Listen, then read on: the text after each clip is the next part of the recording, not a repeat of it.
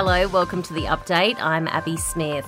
Australia's biggest bank is expecting more customers to start falling behind with loan repayments. However, the Commonwealth says the vast majority are coping with rising interest rates. It comes as the bank posted a record profit of almost $10.2 billion yesterday. Advocates for the Voice to Parliament are warning of ongoing failure in Indigenous communities if the advisory body is voted down. Yes 23 Director Dean Parkin says a no vote means more of the same. I've got no confidence in the status quo working for Indigenous peoples right now. Understand that if we continue to do what we're doing right now, we're going to see ongoing failure. The federal government says if 60-day dispensing is blocked by the Senate, millions of Australians will pay more for their medicines. From next month, patients would be able to buy up to 2 months' worth of drugs using one script, but pharmacy owners have been against the move. Australia's richest person, Gina Rinehart, is shaping up as a possible saviour of the 2026 Commonwealth Games. She's joined forces with major sporting bodies, including Swimming Queensland, to help the Gold Coast secure the Games. It follows the state and federal governments dismissing the plan to rescue the event after it was dumped by Victoria. The billionaire apparently isn't offering to bankroll the Games, but will help in any other way. Overseas, 11 people are missing after a fire at a holiday home in France. More than 17 people were rescued from the property, used by a charity helping people with disabilities. The cause of the fire isn't known. Scientists have revised the number of steps you need to take to stay healthy, and it's not 10,000. Walking as few as 4,000 steps will reduce the risk of dying from any health-related cause, and just 2,337 steps a day can reduce the risk of dying from cardiovascular disease.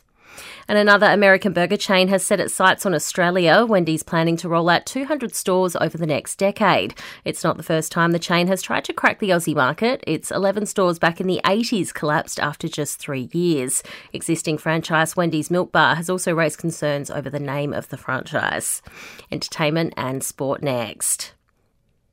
Damien Hardwick will be coaching the Gold Coast Suns next year, according to Footy Classified's Eddie Maguire. Suns Chief Executive Officer Mark Evans flew to Italy to meet with the three-time premiership coach last week.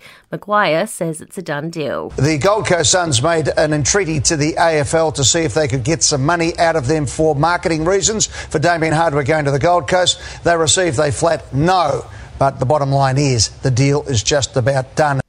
Meantime, the Western Bulldogs have confirmed one of its favourite sons, Rowan Smith, will not be part of the club's assistant coaching panel next season. Sydney's Tom Papley has found himself in hot water after launching a sports betting podcast. The New South Wales Office of Responsible Gambling has raised concerns with the Swans, given its 3-year anti-gambling partnership with the club.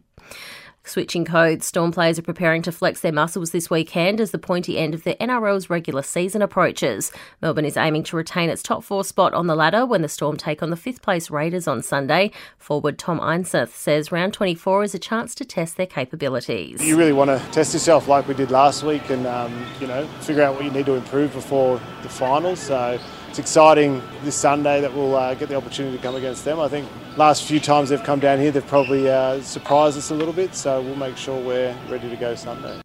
The Matildas have landed in Brisbane ahead of Saturday's World Cup quarter-final clash with France. It follows their win in the round of 16 against Denmark. And Cameron Bancroft will have another chance to put pressure on Dave Warner's spot in the Test team after being named in the Australia A squad to play later this month. In entertainment news, Barbie director and writer Greta Gerwig has hinted at a sequel to the box office hit. She says she wants to go back to Barbie Land but doesn't have any storylines yet. Barbie has already raked in more than $1 billion at the box office.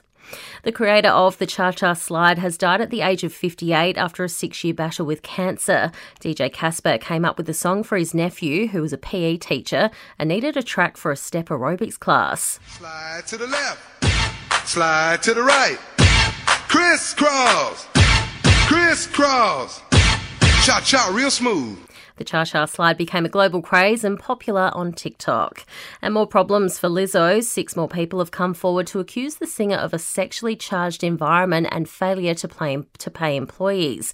Lizzo has denied the accusations of 3 backup singers who've alleged sexual harassment. And that's the latest from the Nova podcast team. We'll see you this afternoon for another episode of The Update.